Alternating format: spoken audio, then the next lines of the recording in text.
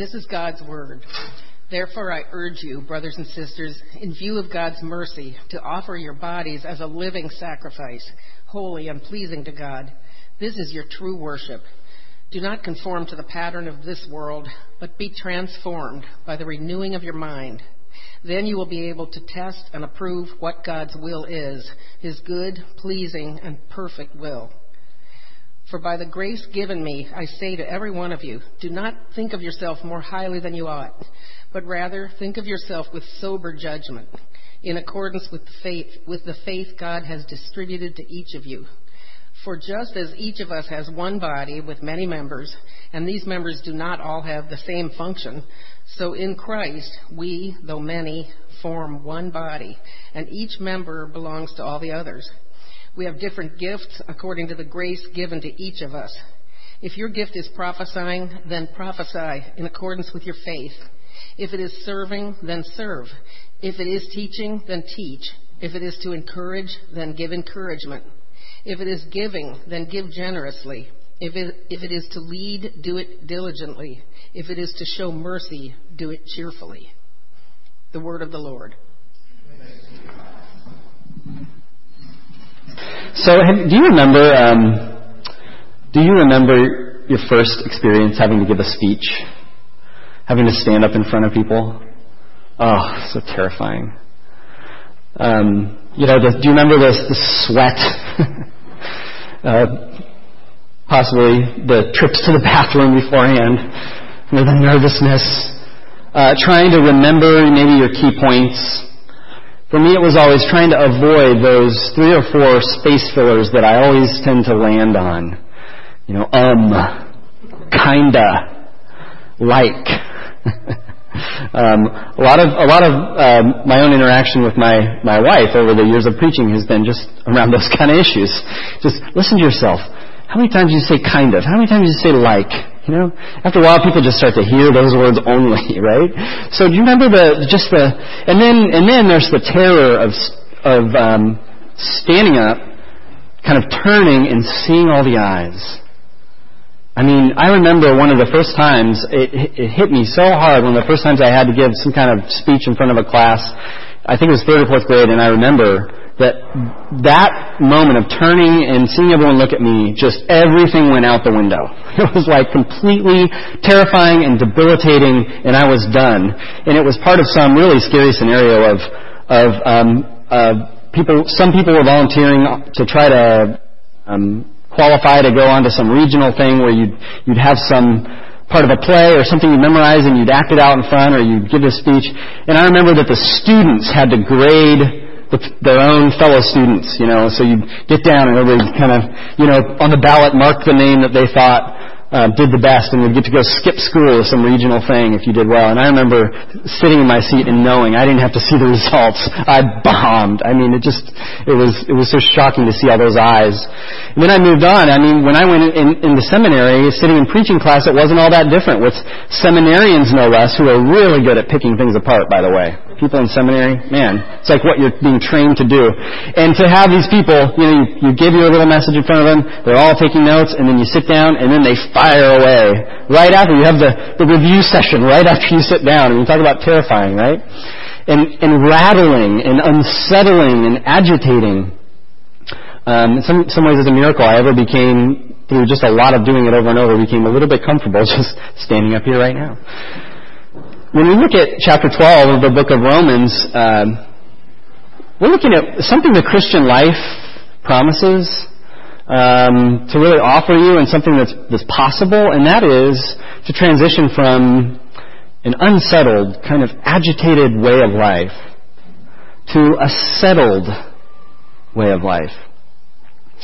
And when you look at chapter 12, you see that it starts with a therefore. And when Bible scholars and commentaries see that word, they say, they're all trained to do this, what's the therefore, right? Why is it there? What is it pointing back to? And so the universal opinion on this one is that it's a pretty comprehensive one. We have a dramatic shift in this whole letter, and that's why out of the few passages we picked this one because it's this big transition. All the stuff that's been now said, the foundation of the last 11 chapters of writing about God and about Jesus and about what's happened through Jesus. Now we're going to transition. Therefore, on that foundation, now let's talk about this life, which as you look at it, you see that it's unusual. It's the kind of life of being, and all the rest of the chapters of this book, it's about being just settled in a way that it really is kind of unnatural for us to live. We live much more unsettled, agitated, rattled in our spiritual existence. Therefore, so there's something promised here that the more you connect with God, the more you know the story of God, chapters 1 through 11, the more you know what God has done, really, this really is offered to you that there will be a sort of different quality of life, just of being settled day in and day out, and not living kind of from one agitating thing to another thing that riles you up. There's a sort of a thread of being settled that runs through life. And in this particular, as we get into just the beginning of that today, there's 3 questions that I think this passage is helping us ask of ourselves and point us in the direction of some answers. And the questions go like this. Are you settled by the gospel? Number 1. And then number 2, are you settled to sacrifice? And number 3, are you settled in your own skin? So, are you settled by the gospel, settled to sacrifice, settled in your own skin? Let's start with the gospel. Are you settled by the gospel? But let's just think about the unsettled life. What is the unsettled life that I'm talking about? You and I know it well. I mean, we can go there pretty easily. It's the life of waking up in the morning and walking into the kitchen and seeing the ice cream on the counter that was left out by a roommate or a spouse, and the puddle there for you to clean up because they're already gone to work or wherever, school or whatever. And you're agitated. You're unsettled.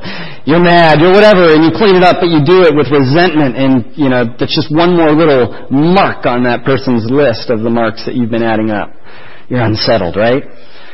The unsettled life is showing up at work and realizing that you do not have that report, the paper that you printed out at home that you need right now. And it rattles you, and and you're grouchy for the rest of the day, and you take it out on other people. It's the unsettled life, right? You get a call, or you get a letter in the mail that says that the results that came out on your terrier say that your dog's sick. It wasn't just a routine rabies trip to the vet, but he's sick, and now you're torn up, and your weekend is ruined. You got this great date with this guy who looked like Brad Pitt, and he was so kind and so funny and smart, and he's not calling back. And now your whole identity is torn up. Unsettled life. It's like our lives sometimes can be just going from one agitation to the next, and it's like we live in this cloud. It's like, have you ever cleaned out a fish tank? You know how you have to do that every once in a while? Have you ever seen someone do it, and you watch while they're doing it, and they're scraping and agitating all the rocks, and it becomes just this cloud of gunk and stuff you can't see through, and you wonder, how are those fish doing in there? It doesn't look very good. And for some of us, that's our internal reality all the time, just kind of agitated, and we can't even see clearly to what's next or to who we are. Agitated life. The settled life looks awfully good when we look at it from that kind of perspective. The settled life where, let's take a few other things, where, someone cuts you off in traffic, and you're in the kind of place where you're just thinking about that person and what's going on with them, and what led up to them being so in a hurry today, and you let out a little prayer for that person. The settled life, right? Does that seem a little far off for you to be in that kind of place? You have a friend who snubs you, and you just kind of say, all right, I like them, I've had a good past with them and stuff, but, if they want to do that, so be it. I'm okay. I don't need them, right? The settled life.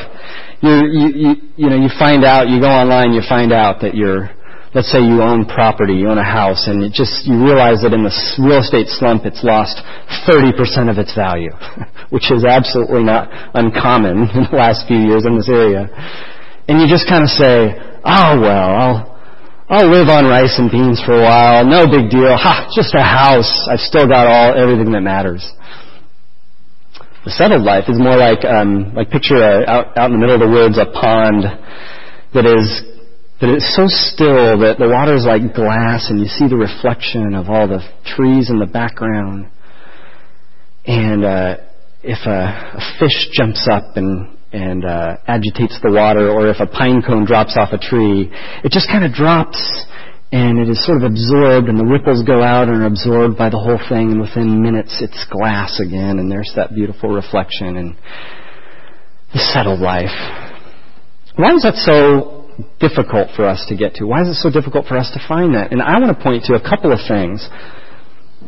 Before we get to the gospel, I just want to point to a couple of realities underneath the surface, because usually we look at the surface and we look at the superficial things, but what's going on underneath the surface of the agitated, unsettled life? Let's talk about two things. Let's talk about fear and anger. Two biggies. There's more I could mention, but just think about those things and how they're at work all the time. Your fears of not being accepted, fears of failing, fears of the unknown, a fear of intimacy because you might get hurt, fears of being lonely, or fears that come out in just a daily or weekly kind of set of worries about what might happen if you don't do this, that, and the other. Fears are operating in the subterranean level all the time. Anger because in some way in life, maybe in a really significant way or in a lot of little ways that add up, you have gotten a raw deal. You haven't gotten what you think you deserve. Or something that you have is taken away from you. Or someone that you know has it better than you. And so you're angry, or maybe it's just sort of like you don't even know why you're angry. There's just sort of some anger there that flares up. I think that looking at those kind of things at the subterranean level are much more helpful in understanding our problem with the unsettled life, and also what the gospel is up against and what the gospel can do in your life. Let's remember, in this letter, Paul, he's saying now, therefore, I urge you, brothers and sisters, in view of God's mercy. He's saying all the rest of the things are about living in view of God's mercy. That's the source, God's mercy. And God's mercy doesn't just operate at the superficial level. It kind of finds its way in to the subterranean level to deal with things like fear and anger. And a good way to get at this, because this passage is looking back to things already stated, is just hear these verses from Romans chapter 8, verse 34 through 38. I'm just going to read this. Follow me on this. I don't think it'll be hard to follow, because it's a pretty riveting glimpse of what's going on at the subterranean level of the person who knows God through Jesus. Who then can condemn? No one. Jesus Christ, who died, more than that, who was raised to life, is at the right hand of God and is also interceding for us. Who shall separate us from the love of Christ? Shall trouble or hardship or persecution or famine or nakedness or danger or the sword? As it is written, for your sake we face death all day long. We are considered as sheep to be slaughtered. No, in all things we are more than conquerors through Him who loved us. For I am convinced that neither death, nor life, neither angels, nor demons, neither the present, nor the future, nor any powers, neither height nor depth, nor anything else in all creation will be able to separate us from the love of God that is in Christ Jesus. That's what's operating down there amidst the fears and the angers that we have sort of naturally in the middle of our spiritual condition. When this message of God, when you know God's mercy in the way that Romans 8, that part that I just read, when you know that, when that sinks in, when you spend enough time with it to let it go down into the deeper layers of who you are and the deeper agitations of life, there's a transformative thing that can begin to happen. Let's just take fear, for example.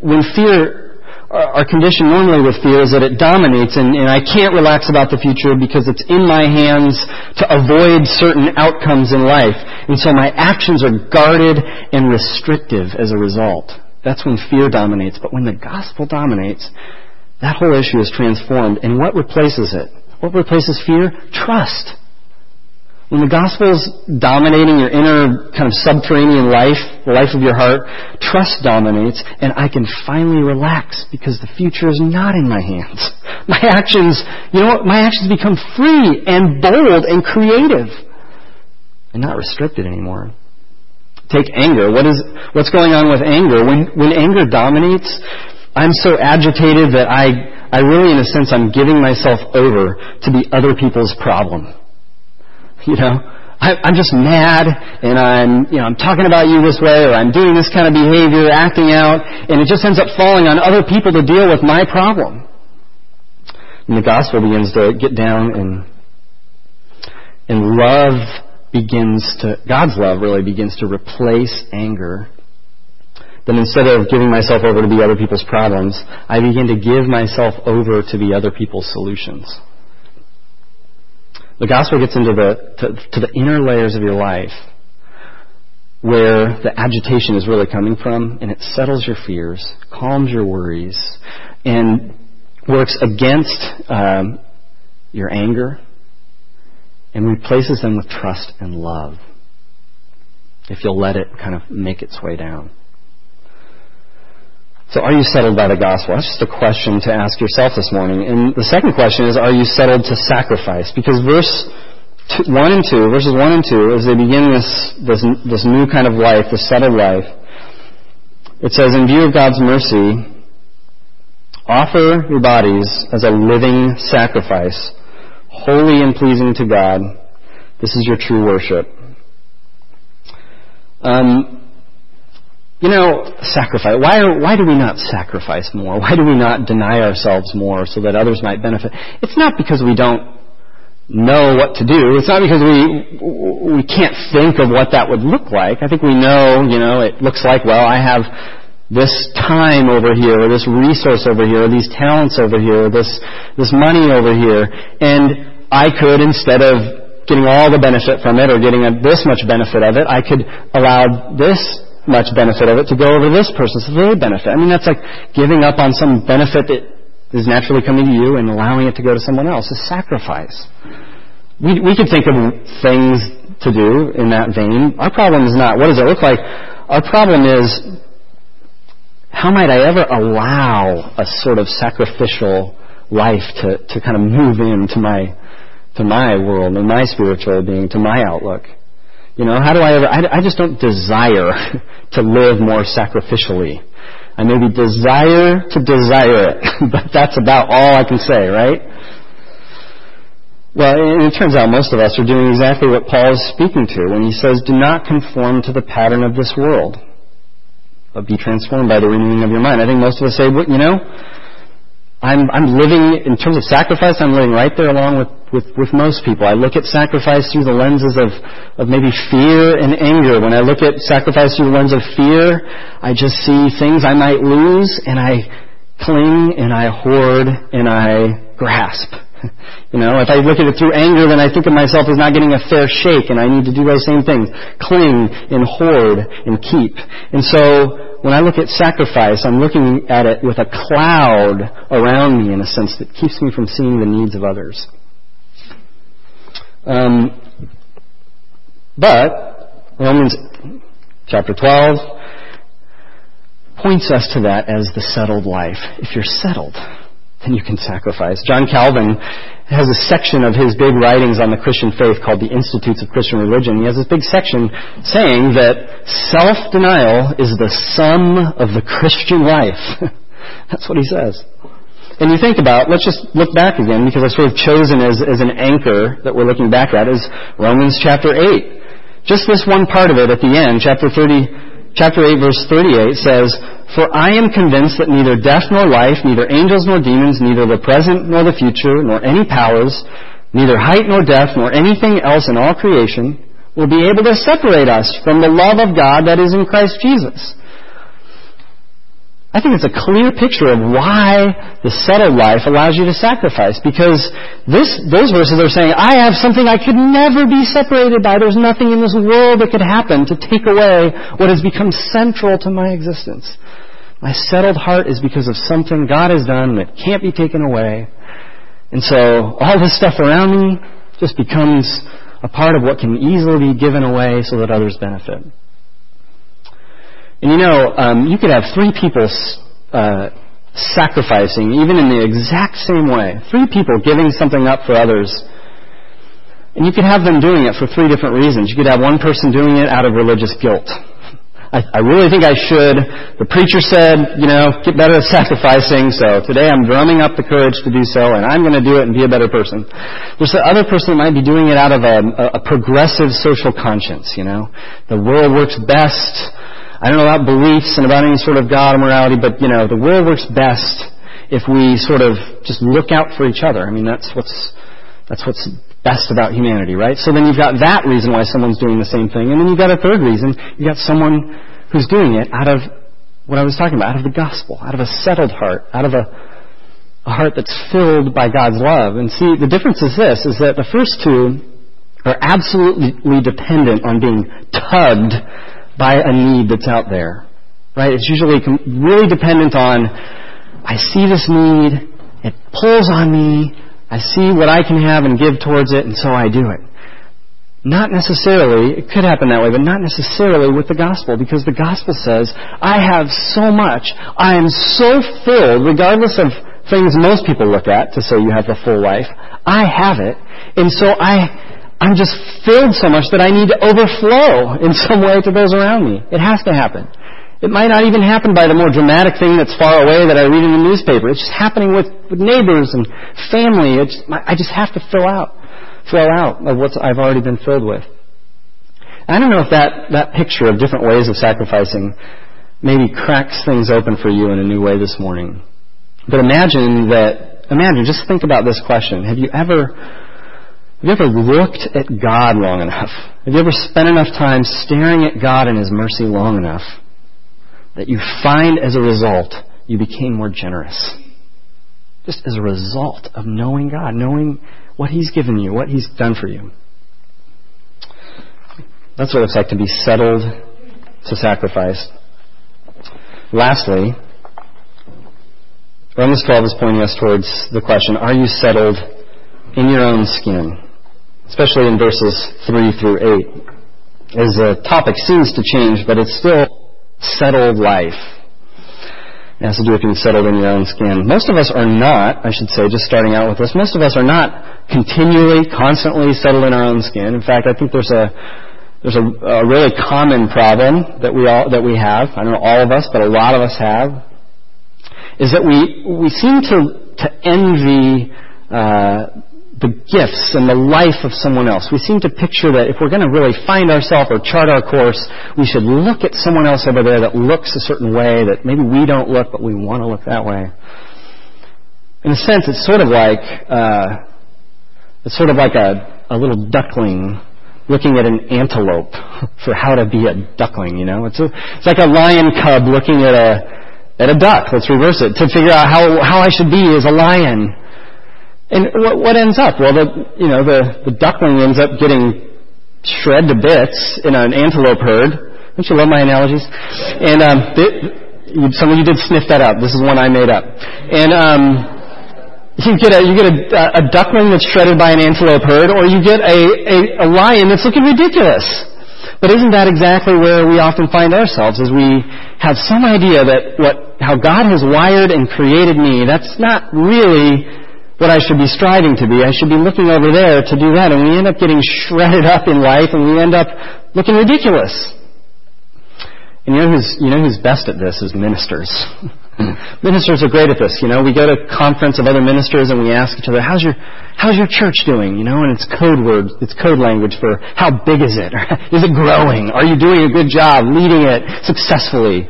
And we carefully craft how we're going to present things as we tell other people about what we're doing or what our church is. And a lot of times it's all a game. A lot of times, myself and others will sit there and we're just looking around going, I haven't really arrived until I look like that kind of superstar-looking pastor over there who gets calls to move across the country for that big church, and I'm not asked to speak at this conference or that one, and so I'm not quite there yet. And if you look at Romans 12, it's basically looking at all of us and saying we all do that in some way. And I love what it comes down to in this little part of Scripture. real simply put, if you're prophesying, then prophesy according to your faith. If it's serving, then serve. If it's teaching, then teach. Encourage, then encourage. Give, then give. Lead, then lead. I mean, it's kind of like, don't miss the obvious in your pursuit of something glamorous. Just, who are you? What's obvious? Just do that. But it's not just that, because the real satisfaction is coming from, if you look at those verses, is coming from verse 3 and verse 6. In accordance with the faith God has distributed to each of you. Or in verse 6, we have different gifts according to the grace given to each of us. And the idea is that there's no need to look for the glamorous, to look for the amazing in myself, because that's irrelevant to the grace God has given me. Just look for being myself and just knowing that God is very satisfied with me, very satisfied with what He's given me, and has a plan, therefore, to use that to distribute His grace.